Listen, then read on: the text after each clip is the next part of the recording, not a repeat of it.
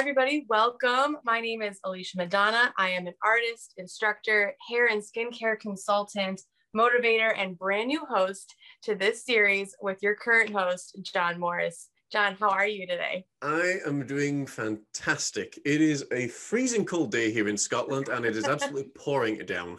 My hands are covered in paint, folks, because we've been repurposing the cabinets next door. So please don't think that I'm unclean and I just haven't had a wash. It is the artistic nature, as Alicia will tell you, to be covered in paint. But I'm having a fantastic day. It's been an amazing weekend launching our teen life coaching course.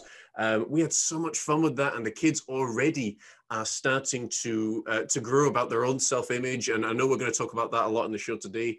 And there's just so much awesome stuff that's going on. So I'm really excited. But how are you doing today? I'm great. I'm actually coming off of a pretty crazy weekend as well, but I feel like we're swapping weather because it's sunny and gorgeous here this weekend. So we've got rain I'll all week. I'm actually back in my big woolly jumper because it's so cold over here. It's like 8 degrees over here. So it's really cold today. Certain parts of Scotland are actually getting snow at the moment. That doesn't surprise me. Well, I mean, we had snow a few weeks ago here. So yeah, we just threw it your way.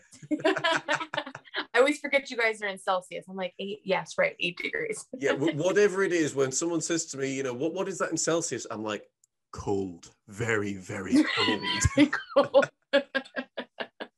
That's awesome. But yeah, I had a crazy weekend, went to a wedding. It's my first weekend, first going into the first week, not employed with the employer that I've been with for 2.5 years. So it's a crazy and exciting time right now. How are you coping with that just now when in this position? Because I've been there, as we talked a little bit about off air. How are you coping with this now? Right now, I'm just trying to take each moment as they come. I feel like I start thinking ahead. I start thinking about this weekend, next week, and that's where my panic starts setting in. And I'm just like, you know what, we're going to focus on this moment and what I have to do next. And I'm just going to focus on that, or else I will drive myself crazy. But that is kind of a perfect segue right into what we do. So we both want to welcome you guys to this show. It's something unlike anything else. It's a show that focuses on teenagers, the struggles that they face, the battles that they deal with, and how that kind of drags on into your adult years, well after your teen years. So we're here to help you guys out, and we want to get from where they are in life now to where they want to be. Each week, we're going to tackle 3 topics in 30 minutes. So let's begin with the first one. Are you ready, John? I am super ready, and well done you folks. I've just got to say, Alicia's first time doing an intro there. That was mega awesome. Well done you. That's fantastic. Thank you. Do a little bow. Okay, so last week we talked about teen self-image and how that kind of changes as you go from your teen years into your adult years. I just wanted to kind of expand on that a little bit more. So I think I'm just going to jump right into my first question. So have you reached a point in your life where you're questioning everything and you desperately need a change in your life's journey? Have you hit that wall before? For me, yes, absolutely. And I think it's important as well. I know we were talking about this a little bit before, to notice what's going on in your surroundings. Notice what's working, notice what isn't. That's how we learn lessons. And I think that's what today's show is really going to be about, is observing those lessons. But absolutely, I mean, there are times, it's all about seasons in life. And we cover this on another show called Going Deeper, where it's all about the season times, and winter times are season times. And winter's like, I can't figure this out. My money's gone. What do I do? All of that kind of stuff. And that's okay. That will happen, because then comes spring, and spring obviously always follows winter. It's a great place to put it. If you're going to put it somewhere, it makes sense. But it's like the tide that goes out. One day it clicks in your brain when you're least expecting it. And you're like, wow, I actually figured that out. That makes a whole lot of sense. And then you start to build your plan together. How about yourself? Have you reached that stage before? Actually, I'm currently going through it right now, which I think is why I wanted. Yeah, I think it's why I wanted to talk about it. Yep. Especially since I am actually in my later 20s now. I feel like a lot of the time people kind of expect you to really have it all figured out by now. And it's something, I actually was just talking to my mom about this weekend, and some of my cousins, because they're a little bit older, their generation, people that are in their 40s, 50s and beyond, it's a very different young life that we live now than what they did. I mean, my mom had all three of us by the time she was 29, and she was working and being a mom, and I am nowhere near ready for that. And so I think it's hard when you have these influences in your life that are doing things a certain way. They've been doing things the way their parents did it, and now all of a sudden there's this big shift. And I even feel like there's another shift happening just from my age to kids that are 17, 18, 19 right now. They're going through completely different things than I even went through. So I feel like it's important for young adults to know that, like, even in your later 20s, even in your 30s, 40s and beyond, you're going to hit moments in your life where you kind of have to take a step back, rethink some stuff, and it's okay to kind of have to take a step back and not know where life is going to take you next. And I just think that we're just driven home that we need to know what we need to do. We need to have it all figured out so that we can just coast the rest of your life. And I just don't think that is if it was a reality before, it's definitely not a reality anymore. And I want people to be aware of that, and it's okay. I completely agree. And one of the thoughts that came to my mind there was Ralph Waldo Emerson. He was one of the great thinkers from the past, and he wrote a book called Nature.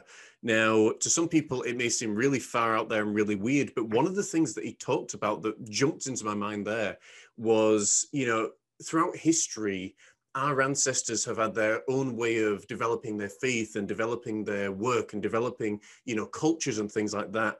And he asked the question, why shouldn't we be able to find our own way of faith and spirituality and the way that we want to do business and the way that we work? And I completely agree with you, Alicia, that I think there is an expectation that it will all just happen. And one of the teachings that I was taught years ago was it's like giving a child $1 or £1 if you're in the United Kingdom. And they said, well, have fun. You're only young once.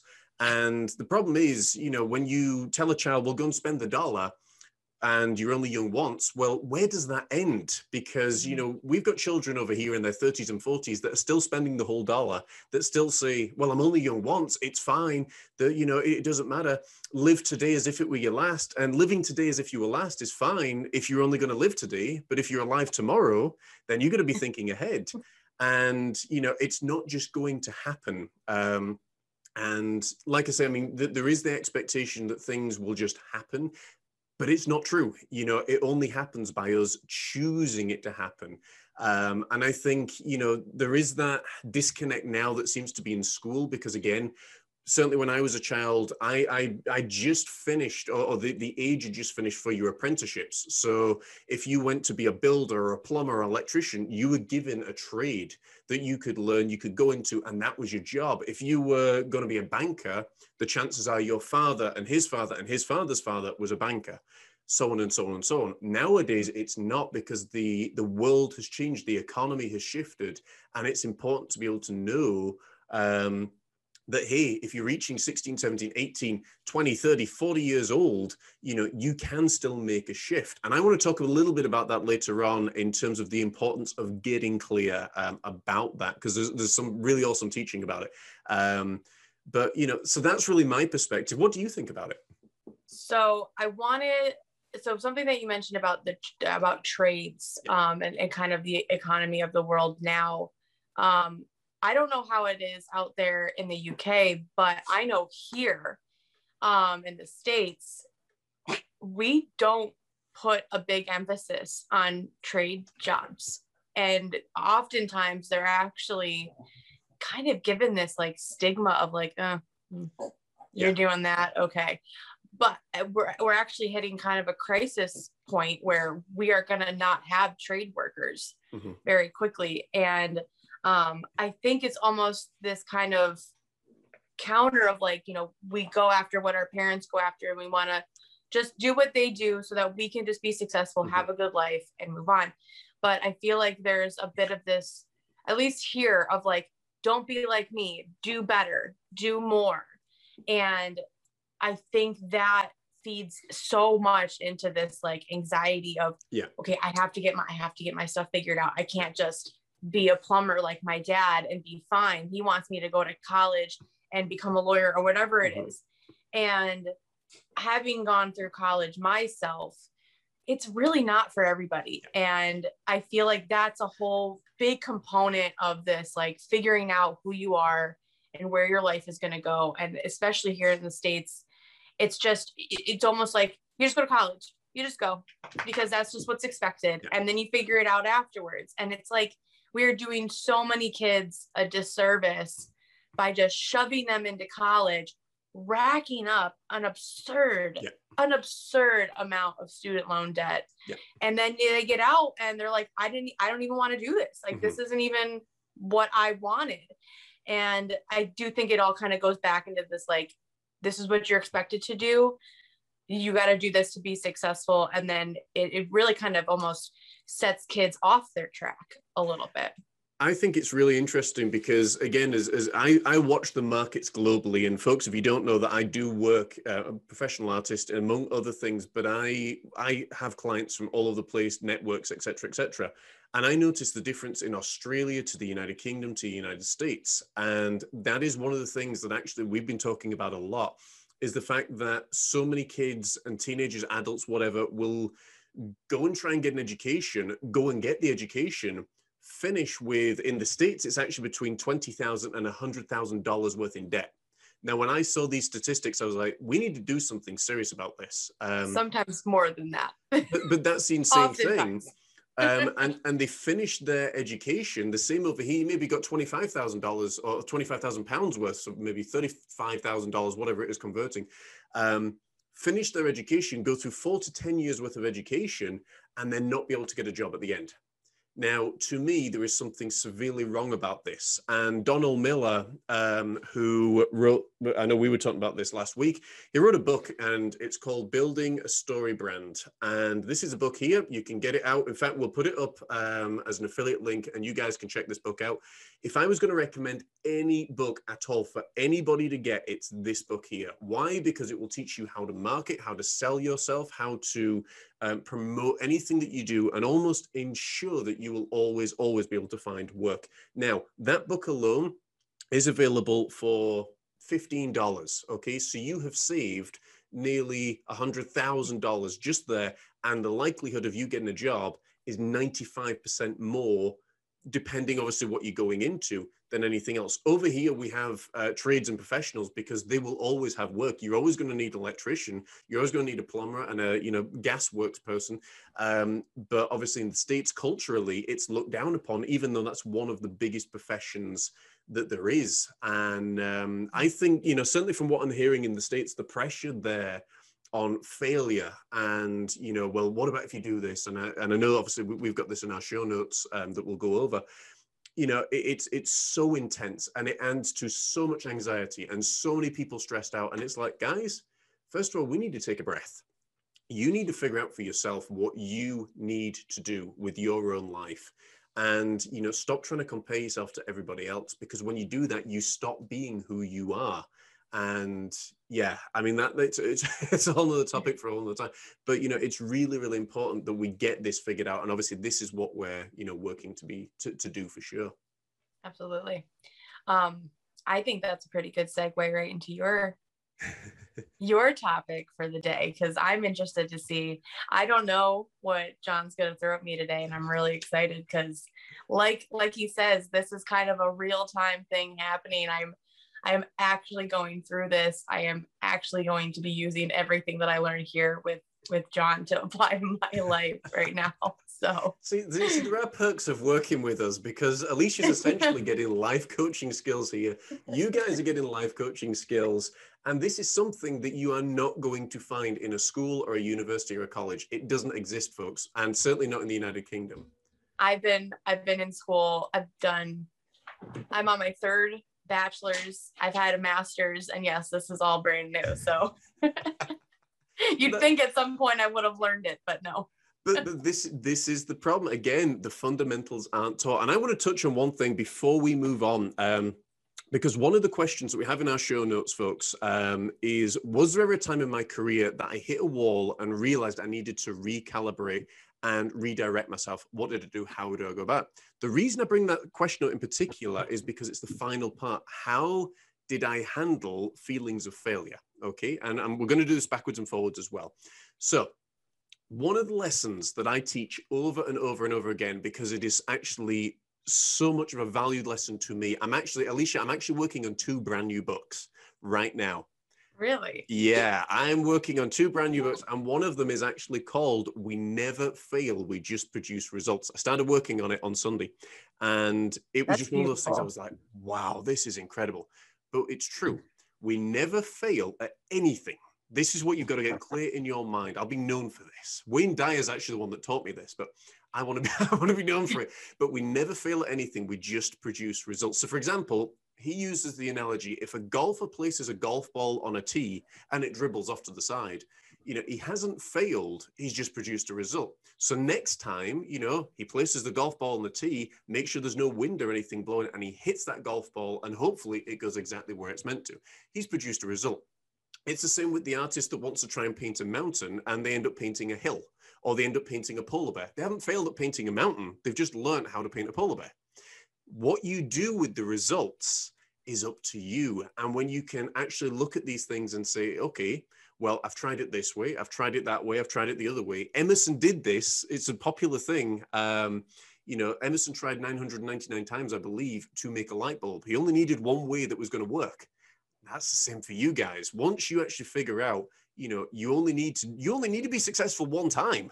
You just got to figure out how to do it. And once you can figure that out, it's incredible. Now, I know this now. I'm now 33. As a teenager, I didn't know this. And for a long time, I didn't know this.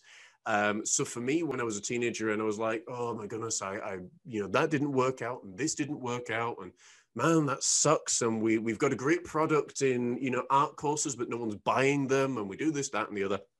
Well, that didn't mean that, I failed in putting these things together. I just need to learn and acquire the information on how to put these things into practice to make them work.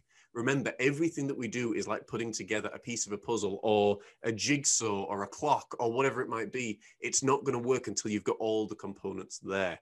And it's really, really important to have that. Does that make sense to you? Yeah, it does. It's actually something that I've recently kind of become aware of, because like you said, throughout so much of our lives, we're not really taught that. It's not alert. They kind of talk about it in a grander gesture of like, oh, it's a learning experience, but you have to shift your mindset from failure to, okay, that didn't work. What's the new way? What's the adjustment? One of the things that I actually learned, I've just got this highlight just before we move on to this, folks. If I can give 2 pieces of wisdom today. The second one is this: don't hold on to things too tightly. I found when I was holding on, there was a certain project that I was trying to accomplish last year, and it was just so big. Like, you need an entire film crew to be able to do this.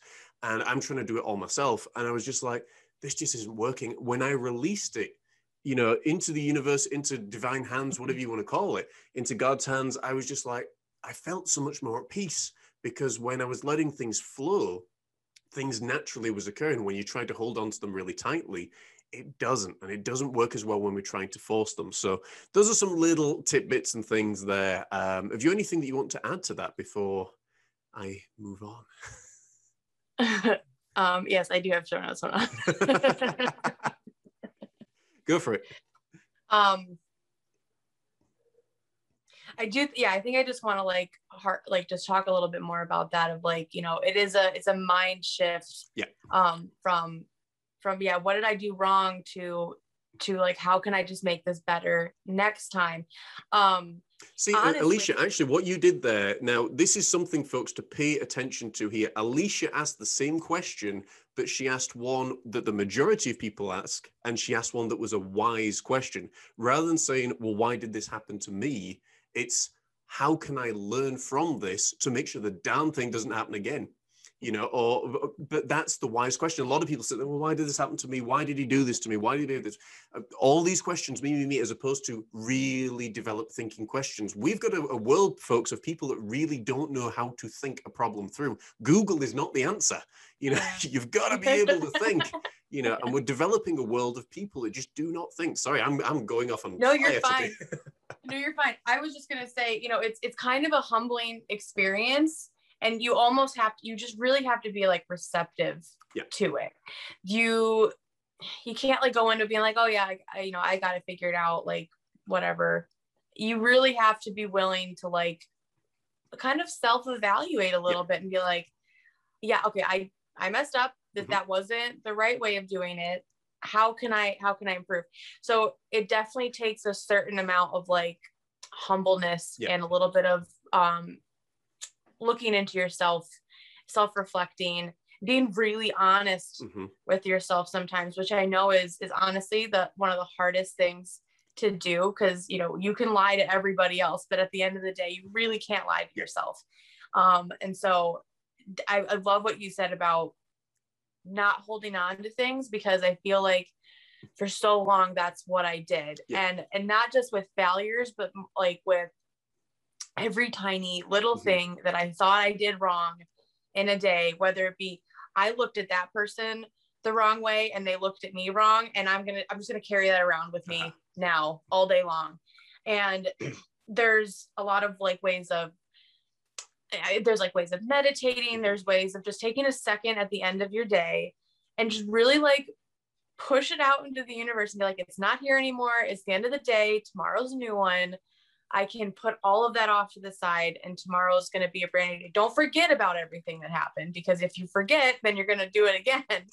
But, you know, just let it go and be ready to take on that experience again, but with a different lens and a different viewpoint and a different way of doing it. Absolutely. And there's just a couple of things that I just thought of there, you know, as time goes on. First of all, we choose our thoughts. We actually choose how we respond to situations. You know, we can choose to, you know, respond in a really positive way, or we can choose to, you know, go in a negative way. That's the first thing. The second thing is, you know, as artists and that artistic mind, sometimes we have the tendency to overthink things. And I did this for years with everything, because I was so concerned on how I appeared to other people. And I know we talk about that later in today's show.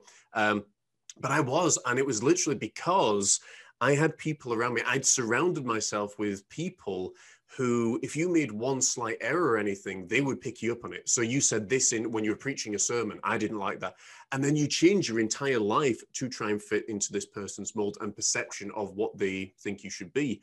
And again, you know, true love means, you know, I can be who I am, you can be who you are, without a fear of you need to conform to my will because, you know, that's what I expect, and I need to conform to your will. But that's what I was doing for so long. And then when I figured out, hey, it's okay, some people are not going to align with my spirit, I can send them love and I can move on. I don't need to hold on to this.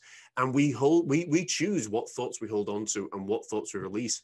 And the final thing I was just going to throw out is this, because I do feel someone needs to hear this today, that the amateur is the person who makes a mistake and that mistake defines them for the rest of their life. The professional and the expert, whatever you want to call it, is the person who makes a mistake and very quickly adjusts their path and moves on.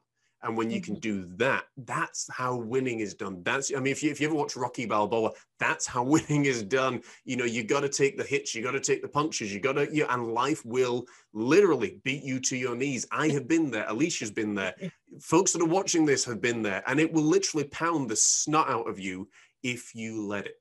But it's being able to adjust, being able to deal with things. And I find now with the life changes that I've gone through and the very peaceful life changes that I go through now, I let things flow to me, through me, and past me if I don't want to hold on to them. So that's my little tidbits there. That actually is very powerful. And it's so, so true. And I think the more that I go through life, the more that I am realizing that is so true. And yeah, so if anything is taken away from this episode today. I feel like that's it right there. So that's so empowering for me, because, you know, it's like, yes, you know, it's real, because you can say this in your own head and it sounds good. You can say this to other people and like, oh yeah, that's good. But when you get someone that really clicks and connects with it, it's like, yes. I mean, kind of as an example, I won't spend too long on it, but like that actually happened to me last week, in the last week of my job. You know, I had to take all the punches. It was terrifying. You know, I was leaving them in some ways kind of high and dry on a lot of things, but it was realizing that I was being taken advantage of for my skill set, and being that professional to go, okay, I messed up this time. I need to just continue on and adjust and keep going. But it actually ended up working out pretty well for me. I don't know if I mentioned this to you yet, but they're freelancing me now. Wow. So I'm actually getting paid twice as much for the same work that I'm doing, less work, but all because I pushed myself and knew my self-value. That is incredible. And this is the crazy thing as well, folks. I know oftentimes we want to play it safe. And again, we could do just an entire, you know, couple of hours on this quite easily. And we may end up at some point doing that. But the thing is, when you really get set in, you know, in that position of being comfortable, it's like, well, I get a weekly check or I get a monthly check. And that's what people do. And there's nothing wrong with that, folks. Let me, you know, point that out. If you've decided that for yourself, and you're saying, look, I'm happy going to work. I know what money I'm going to make. I know what's going to happen. I'm fine with that. That's okay. Okay. No, but equally, if you're sitting there saying, you know what, I know that I can do better. I know I can be better. You know, again, another one of my teachers, Mr. Rowan, Jim Rowan, he often said, you know, don't wish, it was actually someone that taught him this, but don't wish it was easier, wish you were better. You know, learn the skills, set yourself big goals, not necessarily for the money or the place or the prestige, but for the person you become.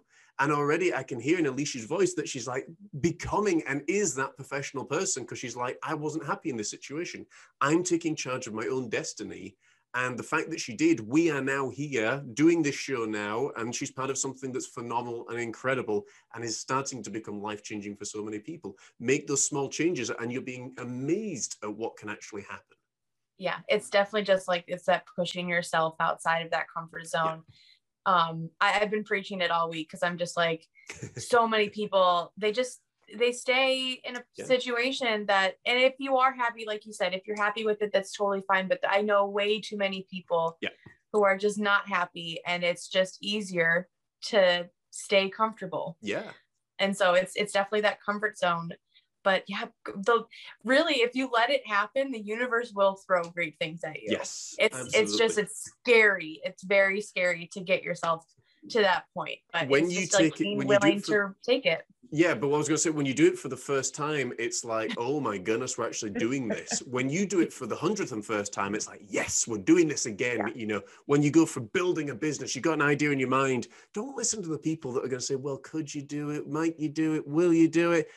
Start building it. When I built Mind, Body and Soul, we talked about this before, it started out as a book idea that led to a Facebook page that led to, hey, let's put a website together. Hey, let's do a podcast. Hey, let's get a business partner, which I wasn't anticipating. Hey, let's get, you know, do this. And it grew and grew and grew. 4 months in, we are now here in this position doing this, you know, and when you start to see all these things happen, it becomes an amazing, amazing thing. And it's just, it really is so incredible. Do you think we've covered this one enough? Do you think the folks have got the message?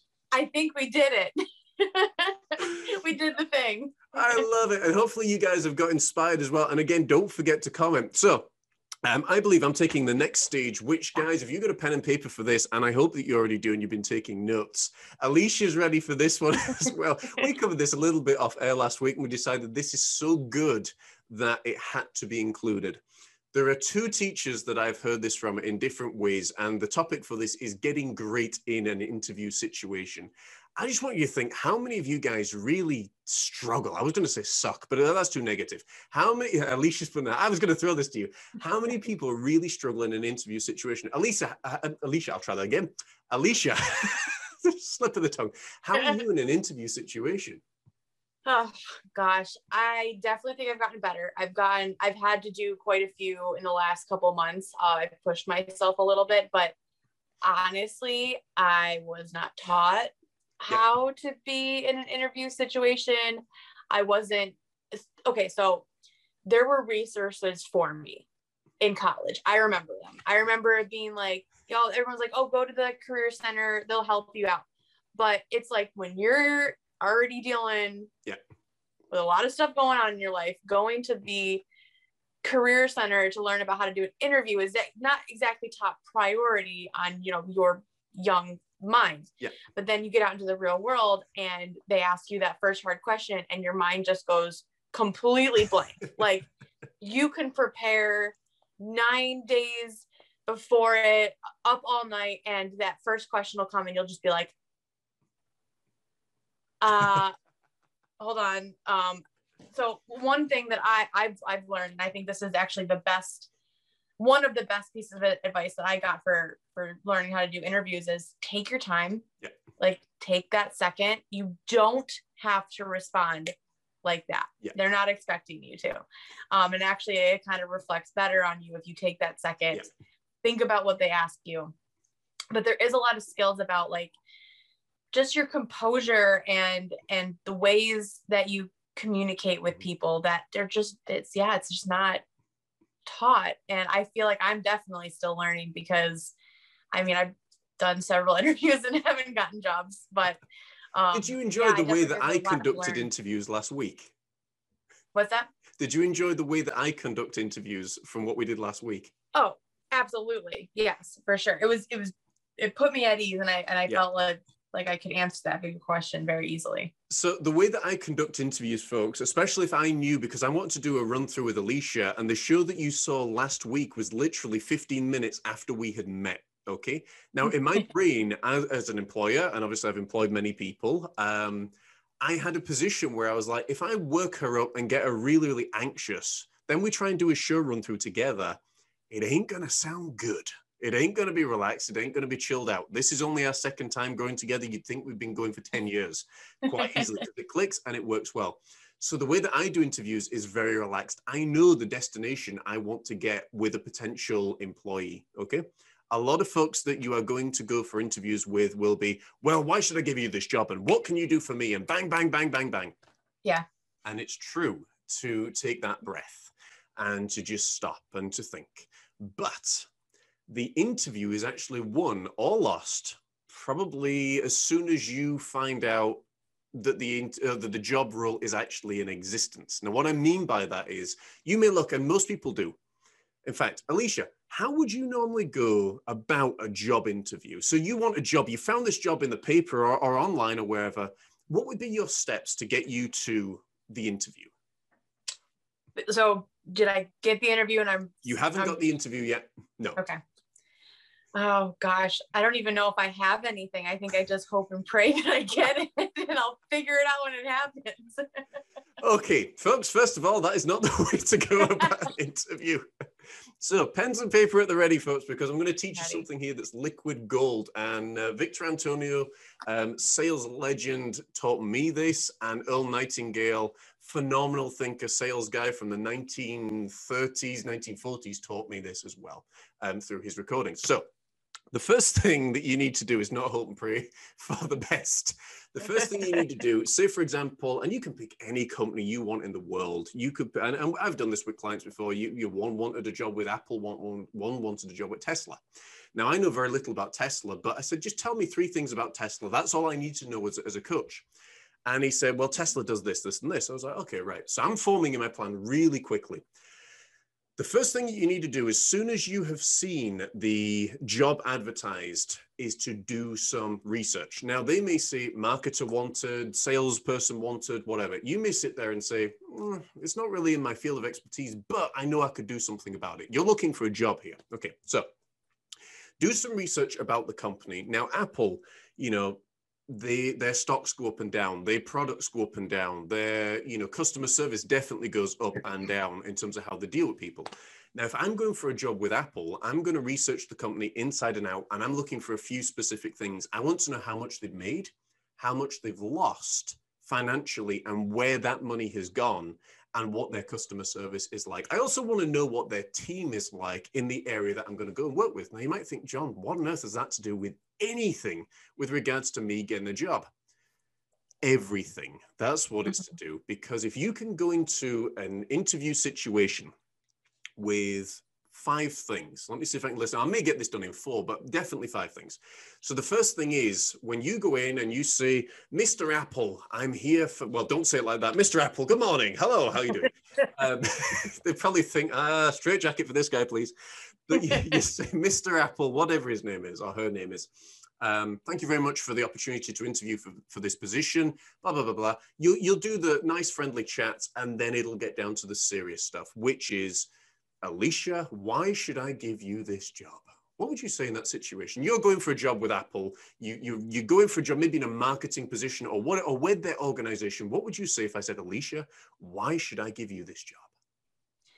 So that is actually something that I have thought about in an interview, and it's knowing the skill sets that you have. And It actually does go into that research component of like, where do your skill sets fill a hole for them? And actually, I'm kind of remembering a little bit of our conversation from last week.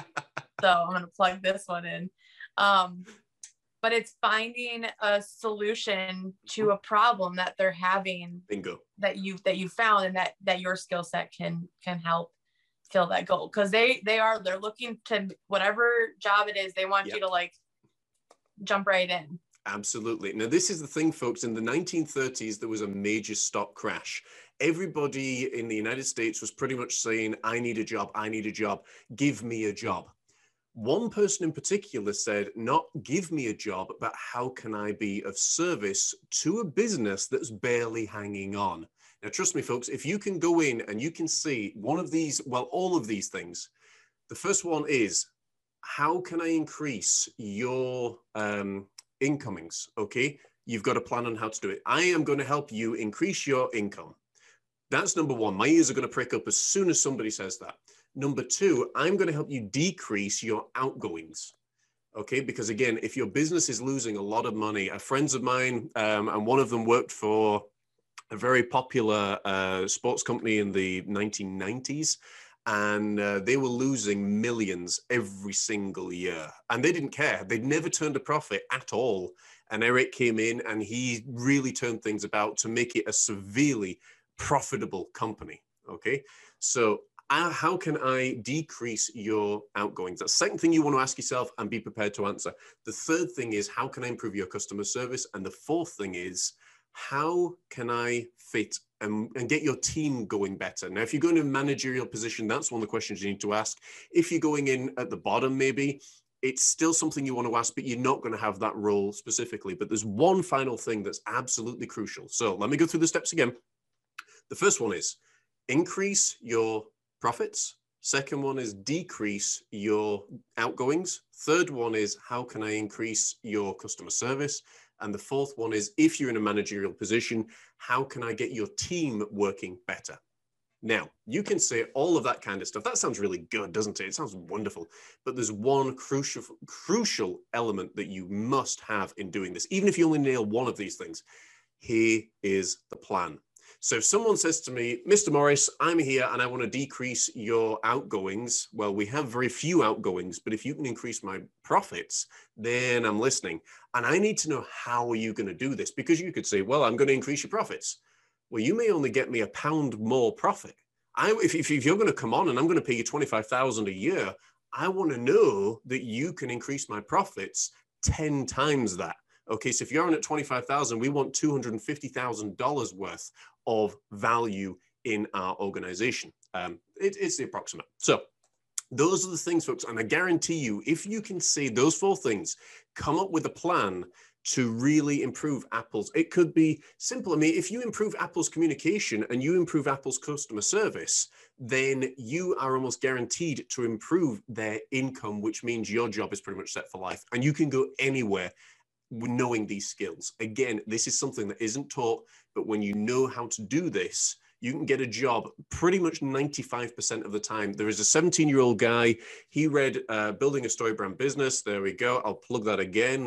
Building a StoryBrand Business. He's 17 years old. He went for a job interview with a very prestigious company, whose name I can't remember off the top of my head. But he sat down and he said to him, Mr. Smith, you know, you are 17 years old, you're severely underqualified. He says, I know I'm severely underqualified, but I figured out a way, because I've researched your company, how to increase your profits, how to decrease your outgoings, how to improve your customer service, and how to get your team working better. And here is the plan. They gave him the job and about $50,000 on the spot, or a contract for $50,000 on the spot, 17 years old. This stuff works when you can get it. And this is the stuff we coach students, adults, families, teenagers, whatever, through all the time. And, you know, that we're beginning to coach through in all the stuff that we're doing, because it's fundamental that you know this. If you can sell and you can market, you will never, ever be out of work. So how does that sound to you, Alicia? Honestly, that's perfect, because having gone through a couple of interview processes recently, so I've been going for, like, you know, social media management, communications type of positions. And a lot of the questions that they ask me is like, what would you do? Mm-hmm. How would you increase our exposure? Yep. And they're looking for that plan. They want you to be ready in that interview to jump in and be ready for the job as if, you know, you already have it. So I definitely know that that's something that I struggle with. It's that research component. It's that taking the time. Yeah. And I think that actually is part of the reason why I took a step back, was so that I could have this time and space to really learn that and master it, because it is so important, because it has come up in interviews recently, and I'm realizing the importance of it. And when you really just think about, like, as a business person, like, that's what you need. You need somebody just to come in and help make things happen. Yeah. I mean, it's one of those things. You can see this little clock beside me here. Now, every piece has to work together in order for the whole thing to move about. If one piece is missing, it will not move. And you are essentially a cog inside this business. You're like a cog inside a clock.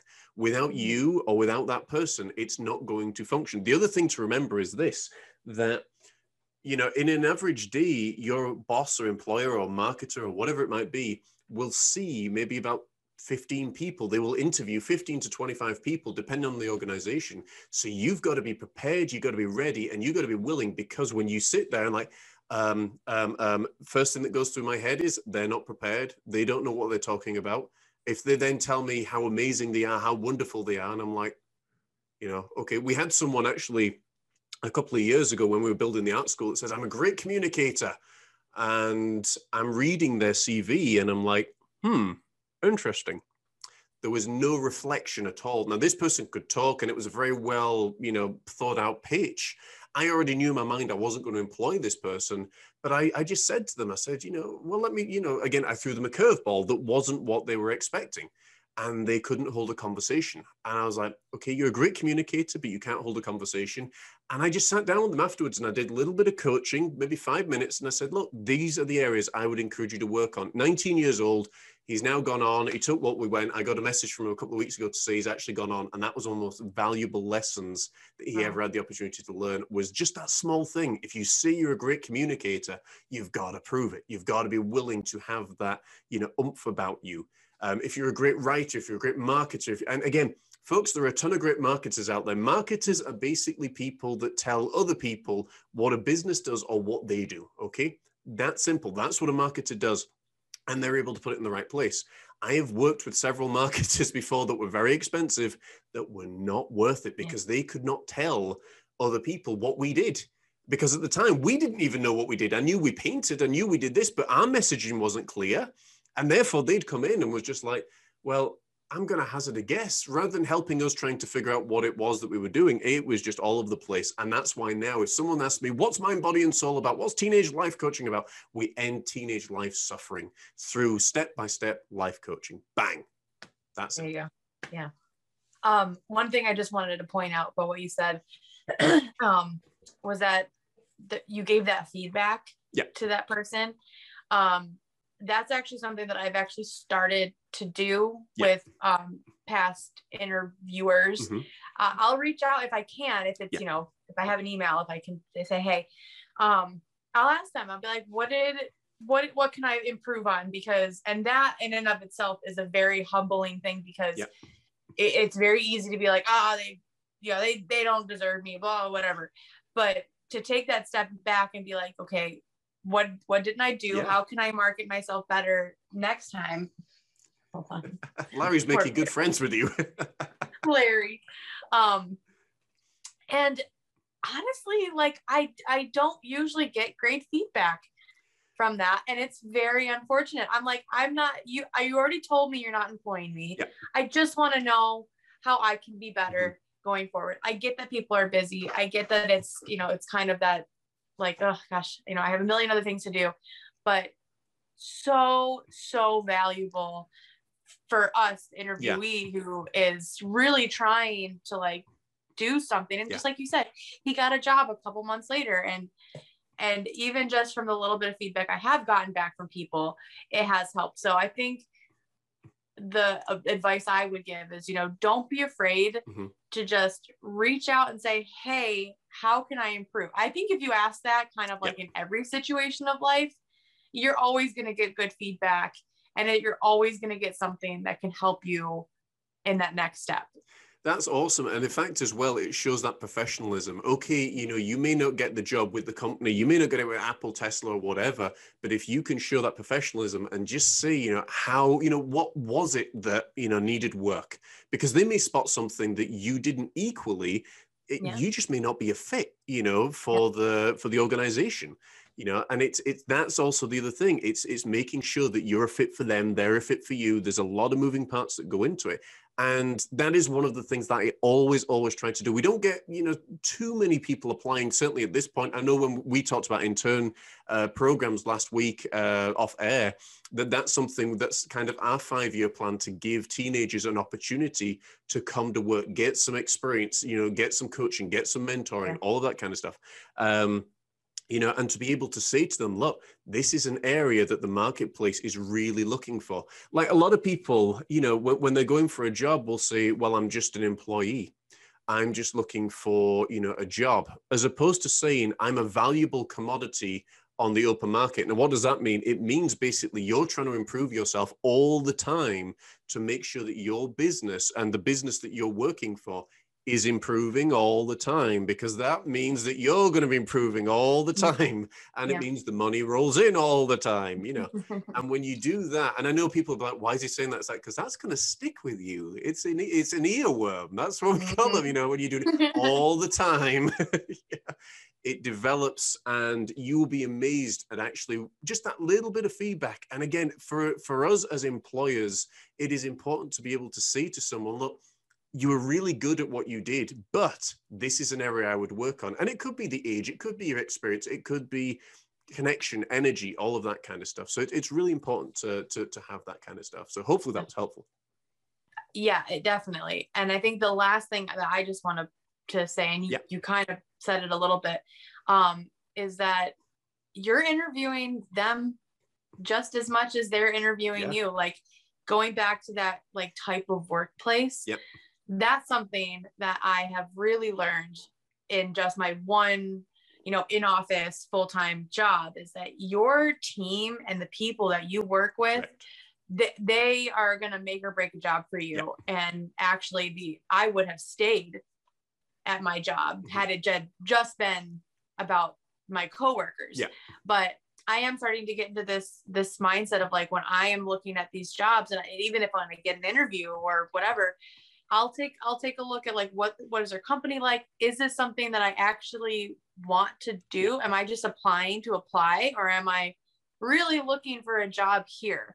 And I think in like the rush of trying to find something to just have a job, you can kind of forget about that. And because you don't want to end up getting the job at somewhere you don't like and then end up just quitting anyway. So do that for yourself on the upfront. Interview them just as much as they're interviewing you. Absolutely. And I think it's so important, again, and sometimes, for short term, it is important to get a job just to get some money in sometimes. But then you've got to ask yourself, the question is, am I doing this short term? Because people do this, then they get stuck. And it's a case of don't give up on your dreams. Don't forget what it is that you're actually doing. There's a lot of moving parts, folks, when you're self-employed, and obviously we've got to notice them all the time, and it's difficult. But that's ultimately, why we do what we do.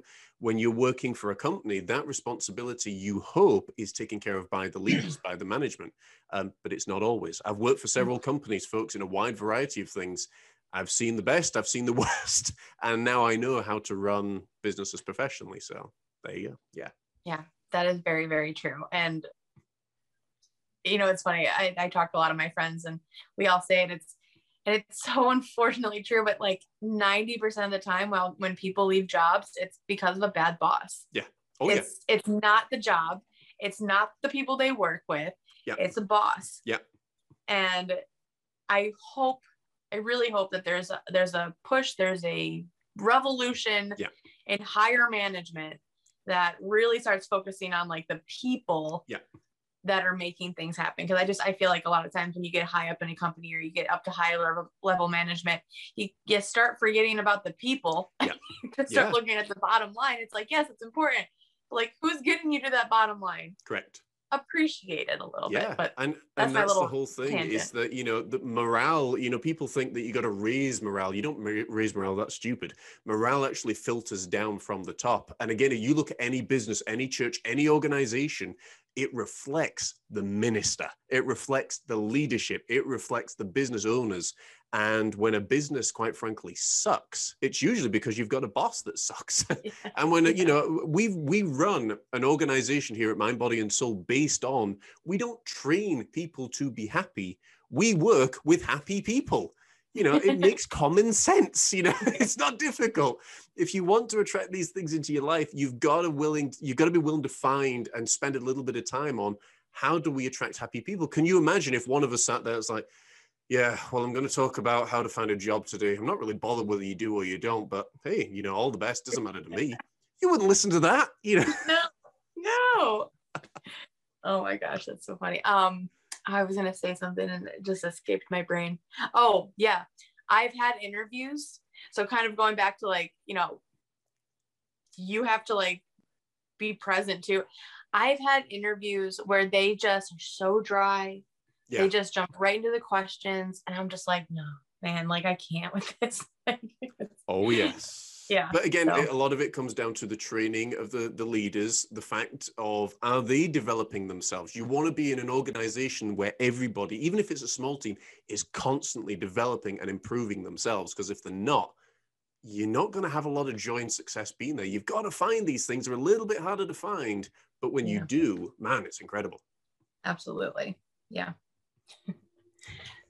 So we kind of touched on our last point a little bit about changing life paths earlier. But I think I just want to ask you more like specifically, because we talked about, interviews and trying to change your life path. But I guess like what would be, I guess for somebody in my situation right now, what would be like the next step, next phase that you would suggest when kind of taking that step back, recalibrating your life and going in a new direction, really trying to, I think, still figure out your self-image still. And actually, I feel like I'm really kind of going through that right now because as a designer, I'm building a brand, which I'm going to be getting that book very soon. But, building a brand is a lot about your self-image and figuring out who you are and how your skills and assets and what you are can bring to a company, to a freelance, to a contractor, whoever. So yeah, I think I just want to pick your brain on what you would say, what's the next steps? I mean, there's a lot to cover in that one. Would you like to cover self-image first, or would you like to cover more of the realignment part first? So let's think. Let's talk a little bit about the self-image part, because I feel like that flows really nicely. It's a good starting place, I think, for because again, believe it or not, folks, it all starts with yourself. Yeah. I didn't want to be like too redundant in talking about things. I know because we talked about a little bit of this Yeah, before. it's okay. So. It's all good. Okay. There's always new angles and everything that we can approach. It's all good. All right. So I mean, I can go right back to like where my self-image first kind of started to develop and then just kind of bring it up to current times. That sounds good. Does that sound like it works? Okay. Yeah. All right. I'm trying to go back to like my youth and remember like what was the first time that I was like, maybe that's something that I really do like. Gosh, I've got some statistics actually when you've done this bit because it will shock you. Really? Some of these things, yes. Okay. So I actually was listening to a podcast this weekend, and it's a very fun, like no heaviness to it. But one of the people they interviewed, she interviews famous people, and she doesn't talk about anything that has anything to do with their famous lifestyle. It is just about like, what's one thing that you're like addicted to, like what's one thing in your life that you just love. And she's found that so much of like your interests of what you carry on into your adult years is so heavily influenced by your childhood, by the things that you experience then and there. So when I think about like my child, I think I had a pretty normal childhood. I played outside. I had friends. Imaginations were crazy. I very much lived in a fantasy world a lot of the times, which definitely has influenced like my interests. I'm a sci-fi fanatic. But then as I went into like, my teen years, you have these influences of like your friends and for me, having moved mid-adolescence, that was the culture shock of it all. I think, I don't know if I want to say stunted my self-image development, but I definitely think in retrospect, I think it helped because I question if I'd be the same person I am now if I hadn't gone through those experiences.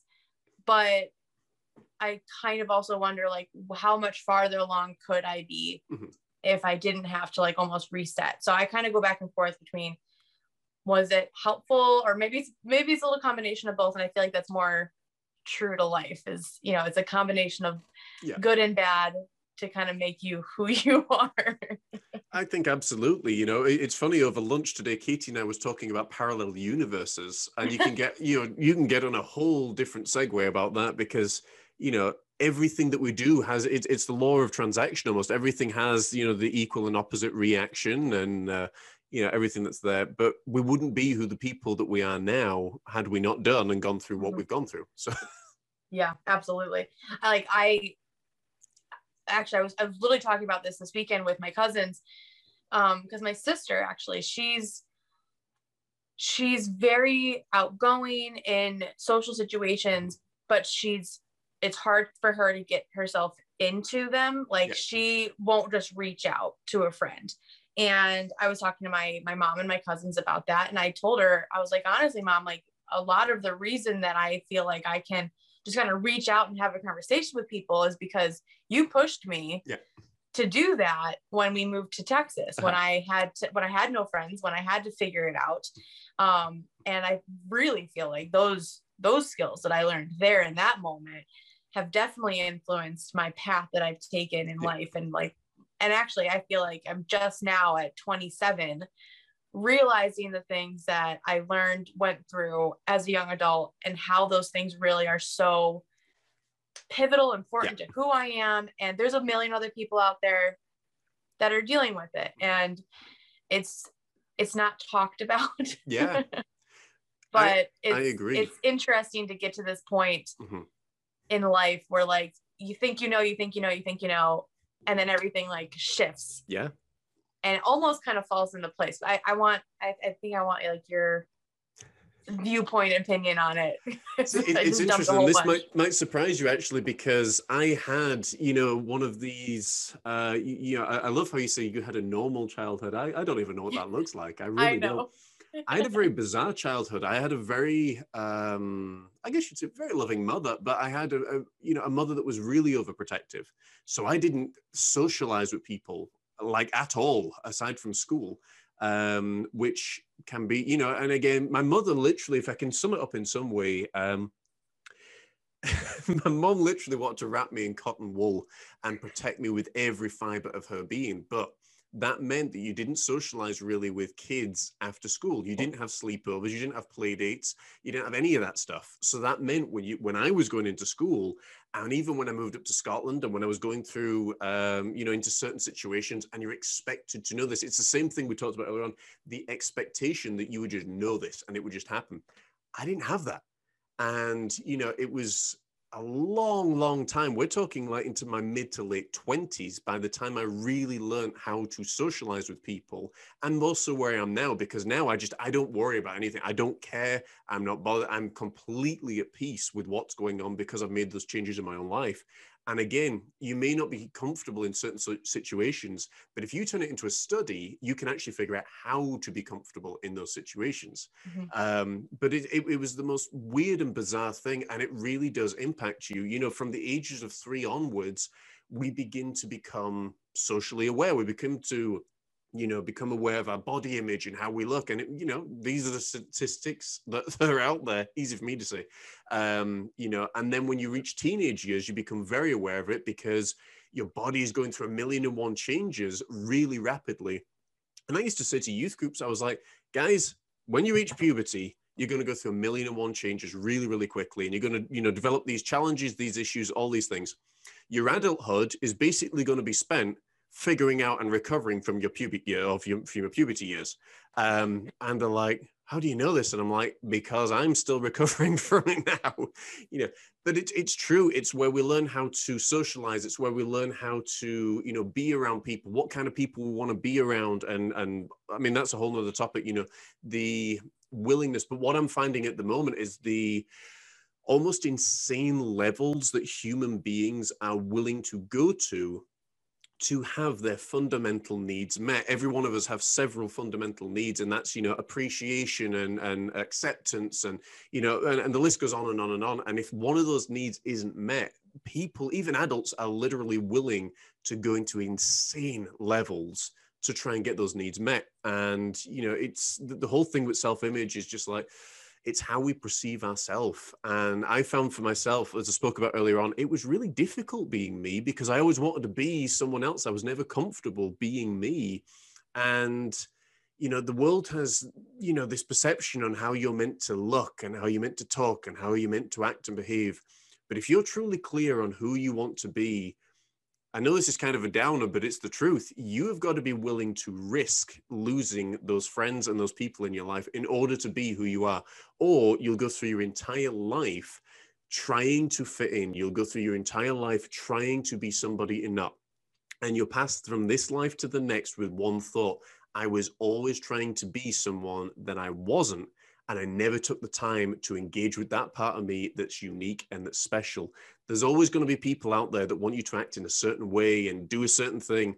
But as I said earlier on, truly loving you means you can be who you want to be without without me needing to get you to conform to my will. And I think that's really, really important for folks as they're learning their self-image as well. Now, again, there's a lot of obviously dynamics to that, but that's in some ways what I would encourage anyone with. So I actually have a question. Go for it. For you. I'm intrigued. As you were talking about talking to teens and young adults and kind of explaining that this stuff happens. It's the most bizarre conversation ever to have with a teenager, by the way. So that's kind of my question, because I remember my mom, and maybe it's different coming from a parent, but yes. My mom would tell me all these things and I'd be like, whatever, Mom. Like, yeah, okay, sure, fine. I feel like so much of like what I went through personally, and I do feel like a lot of teens go through this, is like, they don't know what they're talking about. They don't understand me. And like, eventually you do get to a point where you're like, oh, no, they knew what they were talking about. But like in your adolescence, in your teen years, like you just don't believe it. And like, I guess my question is like, how do you help teens kind of understand it, or maybe put it in a way that they go, oh yeah, I guess that is true. And because I just feel like there is this kind of like, I know what I'm doing. Like I'm a teenager. I'm going to be different, because I know I definitely had that. I was like, I'm going to be different. I'm not going to be like that. And, life is life, and adults and people older, they do know what they're talking about, but I feel like you kind of have to go through the experience to figure it out. And so I guess my question is, how do you almost skip that step of like, you have to go through it to figure it out and get teens to kind of understand that?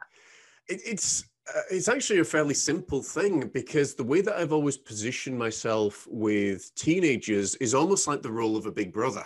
And the way that I do it is, again, because I had the same thing, my folks, I can't remember my dad ever having a conversation with me regarding puberty or anything. This would probably be, for those that are listening, this is the strangest conversation we've ever had. Hey, it's all good. We look at all these things, folks. We talk about these things because they're important. But I do know of a couple of different kids that used to come to our art school that were going, maybe they're 10 years old, 11 years old. And they'd said, my mum said, even, weird things like getting bras and whatnot. And, which is the word that no guy's meant to talk about, apparently. But I was like, okay. But I didn't make it a big deal. I didn't make it awkward. It was just like, okay, it's just a natural part of life, and you grow up and everything. But I set myself up more as the guide in any youth group that I went into. I was more the fun person, and I would be more the big brother, where you could have those weird conversations and not have someone recoil. And that's just the way that I've really always run my kind of my own dharma, my own reason for being. And I think when teenagers found with me that you could have these conversations, and yes, this guy, when I was, in ministry and things, he would teach you about Jesus, but he would also teach you about life skills, and he'd teach you about this, that, and the other. And he was fine to throw a dodgeball at your head at 15 miles an hour. I didn't have a problem with that. It was great fun. And I missed those days. But, I think that really helped then to have that conversation. The issue, I think, for a lot of parents, and I can't speak for having kids, but I can speak for working with them before we get any weird comments through saying, oh, you don't know what you're talking about. Is mainly because this is what a lot of parents have come back with. My son or daughter is 15 years old, or 14, whatever it is. And, they're in their 30s, 40s, 50s. They don't know how to connect with them. Well, the simple way is because it's like 3 different generations, in age. And oftentimes parents expect their kids to be interested in the same things that they're interested in. I know mine certainly was.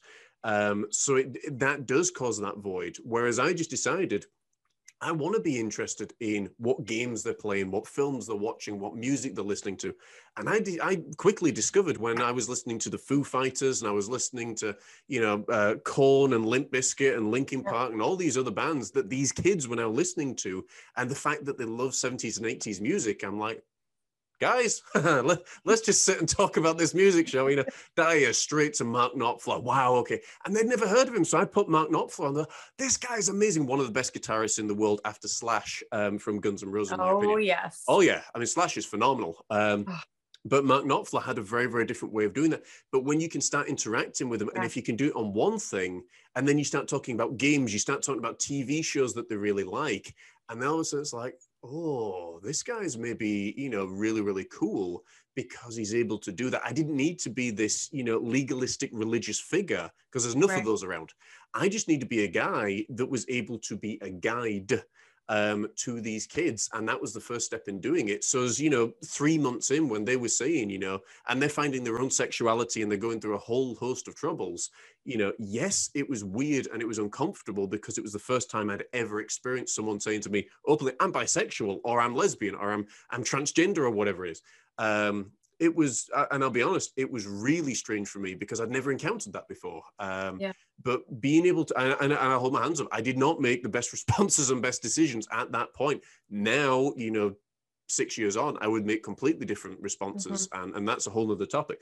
But for when they're able to say, I'm going through this, and to be okay and comfortable in talking about it, I was like, okay, it's no big deal.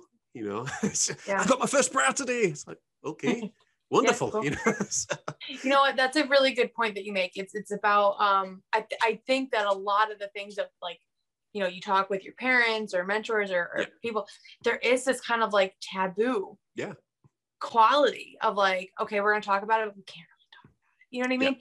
And you're right. It is kind of like almost desensitizing Yeah. against these things. And you know what? I'll give our culture a lot of credit, because when it comes to sexuality, and I feel like we could have an entire episode dedicated to that. And I think that's a good idea. But it's becoming way more accepted, and the way that we talk about it is a lot more normal. And I feel like what you just, how you answered is exactly the reason for this series. It's bridging that gap, because, you know I couldn't talk to my parents, and a lot of times, and especially now in this COVID ridden world, you can't just like go down to your church or your youth center or wherever you go and get this kind of mentorship, this type of big brother, I'm going to help you out through life kind of relationship. And so obviously the internet has filled that void, sometimes for good and bad. And I think that that is exactly why we are here, because you and I went through that, and we don't want to see, I mean, when we have this, the tools, we should, you know, if you don't have to go through it, if we can ease it a little bit, it's helpful. And I think as well, you know, when you're able to talk about it, you know, with a sense of humor and a sense of dignity, realizing that it's not taboo. I mean, I've said to kids before, you know, and there were some major challenges for sure when I've had to say to kids, you know, I'm happy for you to talk to me, but you've got to know, if this is a child protection issue, I will need to report this. So think very clearly about what you're going to tell me. You know, one of the things, actually, and I know we will talk about this, because I agree, I think it's a really important topic to cover, especially in today's culture. Certainly in the UK, now I'm happy that people are being able to talk a lot more, for sure. What I have a major concern about for kids in school in particular, and it's primary school, so what, elementary school maybe for you guys, is the amount of what I would call sexual content that's taught to them. Because what happens is children, even as young as 5 and 6 years old, are coming, you know, and are so confused with so many things that's going on. And they're reaching, you know, and again, I firmly believe that, you know, thoughts do become things. And the more you focus on something, the more that, you know, you essentially become that thing. The issue, I think, for a lot of folks now, and as a psychologist that I'm challenging, is this a person's, you know, or is this difficulty a person going through a result of their sexuality, or is it a result of their psychology? And they're two different things. And I think doctors now are far too quick just to either hand out medication or just to say, you know, right, we'll just do a sex change operation for you. Because the amount of people now, and I don't have the stats in front of me, if Katie was here, she'd probably be able to tell you, but the amount of people that are having the reverse, there is a name for it and I can't think what it's called, but the reverse of a transsexual operation, that's a heck of a mouthful, is staggering. So they're getting these operations sometimes when they're 14, 15 years old. And by the time they're 19 years old, they're getting them undone. But as we've said on other shows, that, you know, that does something psychologically to a person. And that's something I think that really does need to be addressed, because, you know, it's a major issue of concern, certainly for me. And if I was to have kids, then I think I'd be very uncomfortable to have that in school. I completely agree. And definitely this is something I think we can definitely do an entire episode on, because I know I have a lot of feelings about it too. And actually that's a great point, because I'm in a relationship with somebody who has a son. He's older, and he's going through a lot of things. And I sometimes worry, you know, is this just like so much inundation from our culture that it's confusing? And I agree that like those are not the years to be making these big decisions. And so I think it's such a double-edged sword, because part of you, you know, you really want to be open and receptive and, you know, understanding of people's feelings, sexuality, whatever, but you also don't want to cause trauma where it could be avoided. And so I think the best thing that we can do it for anybody in that kind of a situation, especially in their teen years. And honestly, I think well into your 20s, like you really just don't even know like where you stand, is to just kind of be supportive and like, it's like, don't make any rash decisions, but you know, if you're feeling this way, that's okay. Let's explore it. Let's talk about it a little bit. Because I feel like sometimes when you start diving deeper, it's more of a surface thing and it's not really a deep thing. And that all feeds right back into a self-image of like, you think you're this, and then, you know, in 2 years, you could be something completely different. I know that when I was 15 to 19, two completely different people. And then 19 to 25 to 27. I mean, huge changes. So I just think we need to start putting the emphasis more on like conversations and talking about it. Like, get rid of this act and then think. It's like, think before we act, because we're gonna avoid a lot of trauma, I think. And that's one of the things that we do with our teen life coaching, is, you know, again, someone will say to me, well, I'm feeling this way, I'm feeling that way. And I'm like, okay, that's just the surface. And they kind of look at you like, what? And then it's my job to get to the root cause. And the root cause is usually one of a few things. And when you start getting to the root cause, you know, it makes a lot of sense. Now, I can't speak for everybody. I can only speak from my own experience, and this is what I'm going to do, because I have known 3 people specifically that went through or are going through the process of transgender. And I know we won't spend too much time on this, because I know this is, you know, we can cover this in another topic. But I know that they're going through that process, and I know them very, very well. I've been friends with them for a very long time. And when this came out and you saw how they changed personality wise and all this other stuff, and then I started thinking, you know, a little bit more, and I started talking with them a little bit more and having that conversation as to, you know, what is it that you're going through here? And one of them in particular said, you know, it was so painful for them to be female that they felt they had to be a guy. Now, to me, now I know the operation that obviously from girl to guy, and how painful it is, what it what takes part in everything. It is excruciatingly painful. Now, in my mind, I'm like, okay, that's where you're feeling right now. I, as a psychologist in training, would then say, let's do a little bit of work together from a mindset point of view to dig a bit deeper, because to me, it sounds more like a psychological point of view and things like that. Now, I know there are a lot of people that are going through that. I can only express my own opinion with the information I know as of this time. 10 years from now, I may know, and I will know a lot more about it. But I just think, like you were saying, Alicia, that it's important to get to kind of the root cause before we start acting and giving people pills and these, DNA changing drugs that they're trying to put into folks now. And I think that's really important. So, but that's a topic for another time. So. Yeah. And actually just talking about that too. And I think this could also be another topic is pill pushing. Oh yeah. Yeah. And, I mean, that's a phenomenal one. That one. Yes.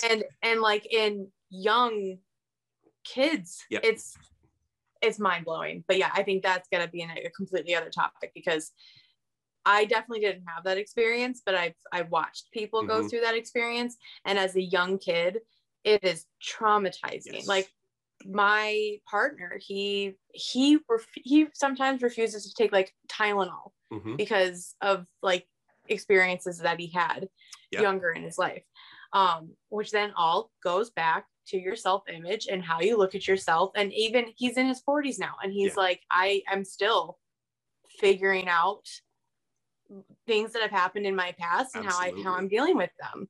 So there's a lot of topics that we could be covering. I'm taking all the notes of, and I love that we can do. I can actually write that one down really quick. But it's true. And, and that's why, folks, just while Alicia's writing this bit down, I'll segue a little bit, because that's why it's so important to be very much aware of our thoughts and, the actions that we do, because you can spend your entire life recovering from a decision you made 25 years ago. And some people do. So anyway, she's back. So Alicia, you can take over. I think I just want to ask the question again, because we've talked about a lot of stuff, and I feel like our answers can be completely different, but I think I want to wrap it this topic up with. What would your suggestions be for people who are either struggling with the fear of failure or having failed and dealing with those feelings going forward? What would be your suggestion, your advice? Okay, so the first thing is for people that are afraid to fail, first of all, hopefully I can encourage you with, we never fail. We just produce results. And it's important that you learn the lessons from the results. We've still got sometimes people in their 50s and 60s that are going around the same set of circumstances over and over and over again because they haven't learned how to learn the lessons. Each thing comes with a lesson. And sometimes when you fall flat on your face, you're like, okay, I need to pick myself back up. And you either keep walking or you stay on your face. When you fall off a bike, you don't fail at riding a bike. You learn how not to fall off a bike. And hopefully you learn it very, very quickly. Otherwise, it's very painful. So this is why it's really important, again, to remember, because fear literally is the thing that can stop you from doing something, that you want to do. And oftentimes we're afraid for a different variety of reasons. If it's going into business, for example, and working for yourself, we're often afraid because we're like, what about if it doesn't work? What if it does? What if, I don't know enough? There are a ton of free audiobooks on YouTube. I am now at 165 since January. I listen to them. I probably listen to 4 books a day. My goal is actually to listen to 2,000 in a year. Wow. Because the knowledge then that puts into my head that I can teach obviously is phenomenal. That also means that increases my value in the marketplace for what we're doing with Teenage Life Coaching. See, everything rolls back around. Yep.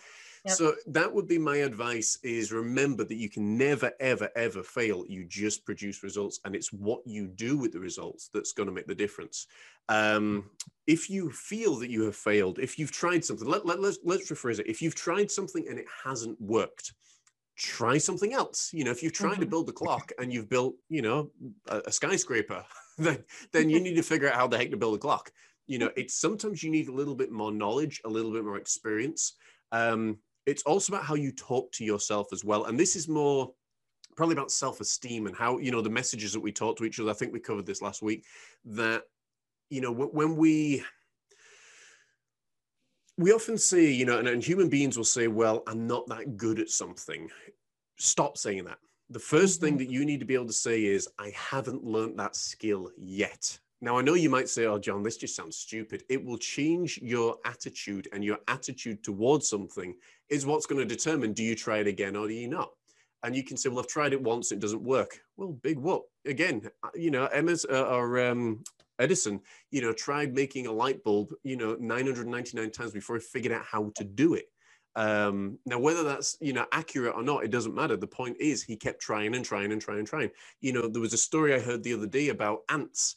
If you put a boulder in front of an ant and they haven't got a way to get through or past or whatever, they will work literally until they decay and depart this world at getting over, around, under, through. They work together. They try and figure every single conceivable way out of getting around that boulder. And again, that's what we need to be able to do. And when you fail sometimes, folks, I know, hey, it sucks. There's times that you build yourself up, you think this is going to be the big one.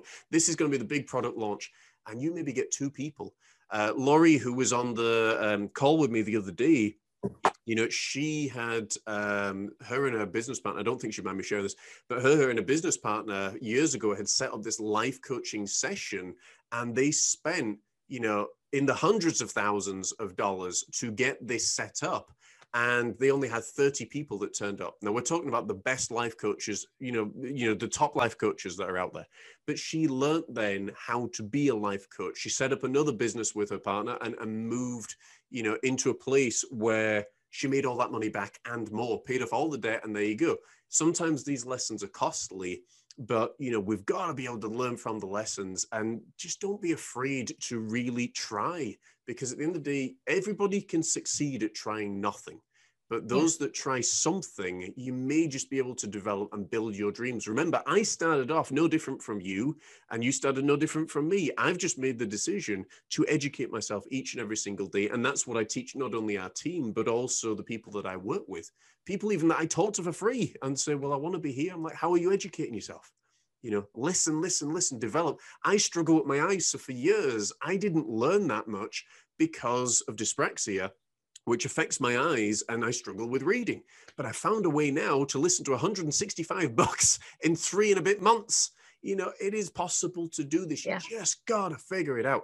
And the final thing I would say is, be aware of your thoughts. It's really important. Thoughts do become things. They will either hinder you, help you, or hurt you in your life. And when you really can develop your thoughts and learn wisdom, that's the greatest gift you can give yourself, is wisdom and experience. And that is how you actually contribute to the economic marketplace and everything else. So hopefully that was helpful.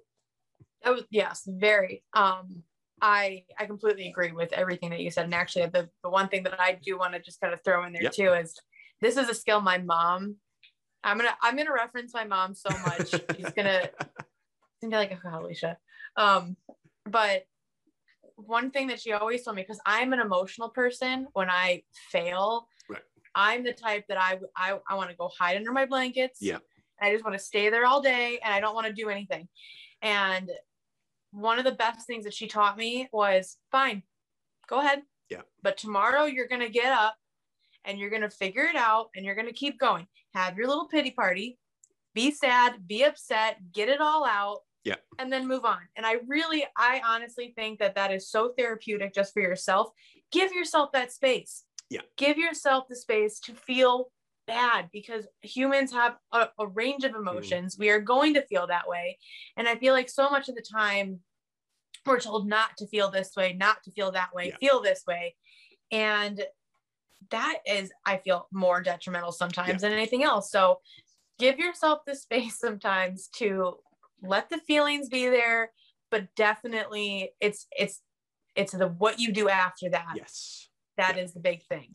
It's okay to feel bad. It's okay to feel upset. It's okay to be angry, mad, pissed off, whatever the feeling is you're feeling, it's fine.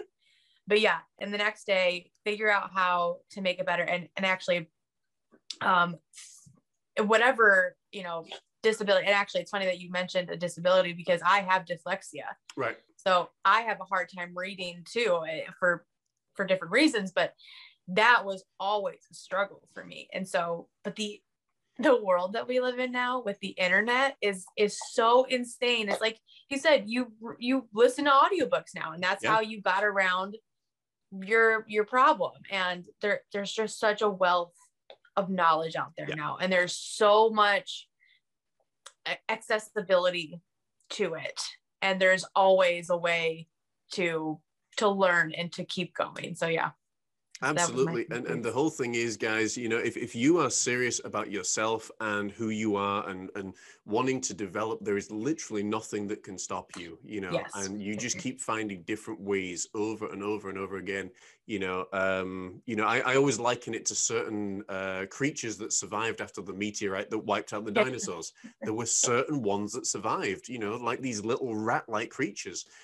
Oftentimes, the squirrel, for example, looks, and it's only got one goal in mind: getting the nuts. Its focus is on the nuts. It's not on all these different things that are going on. And sometimes you've just got to keep on focused.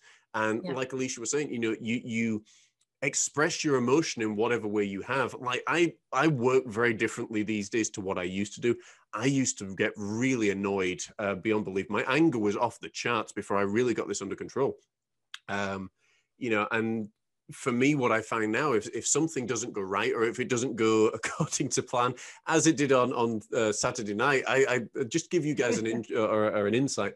We did the first ever Teen Life coaching session, and I'm doing the intro, and I'm flying, and I'm doing all this, and then I breathed out, and it was like all my energy just gone from out of me. And I'm sitting there, and I'm like, I know I'm meant to be talking about something now, and it was like this out of body experience. My mouth was going.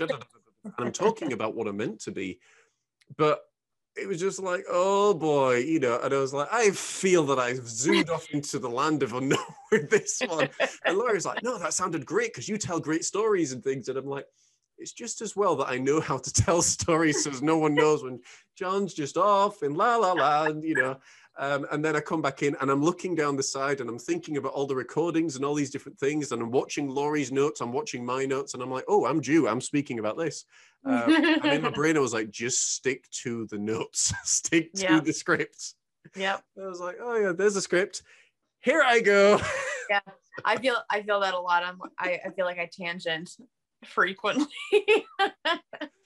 Oh, I think we did that today, to be fair, but it was a great. Yeah, I was just gonna say. Actually, the one thing that I want to put out a challenge, if that's okay. Yeah, go for it. I don't know about this, folks, so whatever happens. Go for it. I've been starting to do this a little bit on my own personal, like, social media platforms.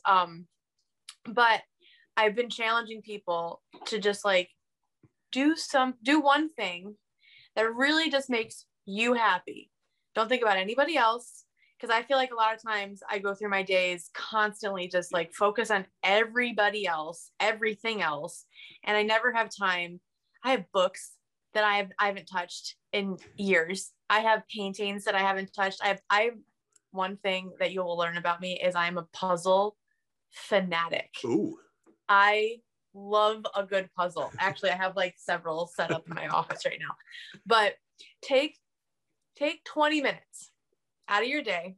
Even if you can do, like, 5, take time today, tomorrow, wherever you have time, do something just for you. If you have to tell your husband, your wife, your partner, your kids, I just need 10, 15 minutes. I'm going to go do this thing and then I'll be right back. Honestly, that sometimes is such a recharge. Yeah. And I think that too, kind of feeding back into today's theme of, like, self-image. Sometimes taking that time just for yourself. And actually I would even say, put the phone down. Yeah. Don't be on the phone. Do something non-phone related. I think you learn a lot about yourself when you're just kind of sitting there, like, doing something that you truly love and enjoy, and you have time to kind of just reflect on that.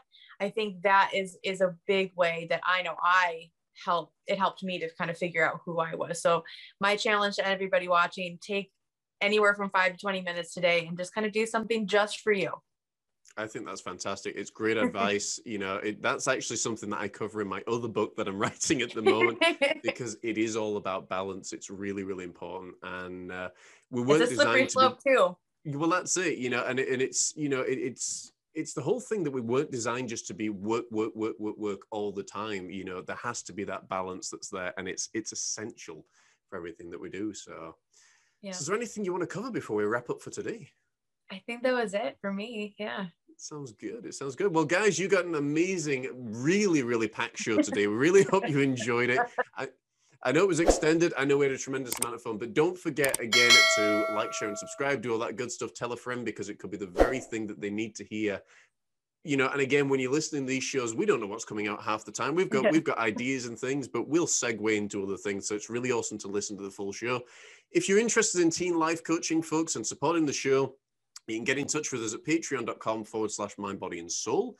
You can also get in touch with us at thebattlesweallface.com, where we've got some brand new courses up there, and we'll be sharing more about that next week. We'll be telling you some of the courses that are up there, some really awesome self-improvement courses that's going to help you guys in a major way. And from Alicia and myself, have an amazing week. Take care. God bless. And we will see you soon. Take care. Bye, everybody.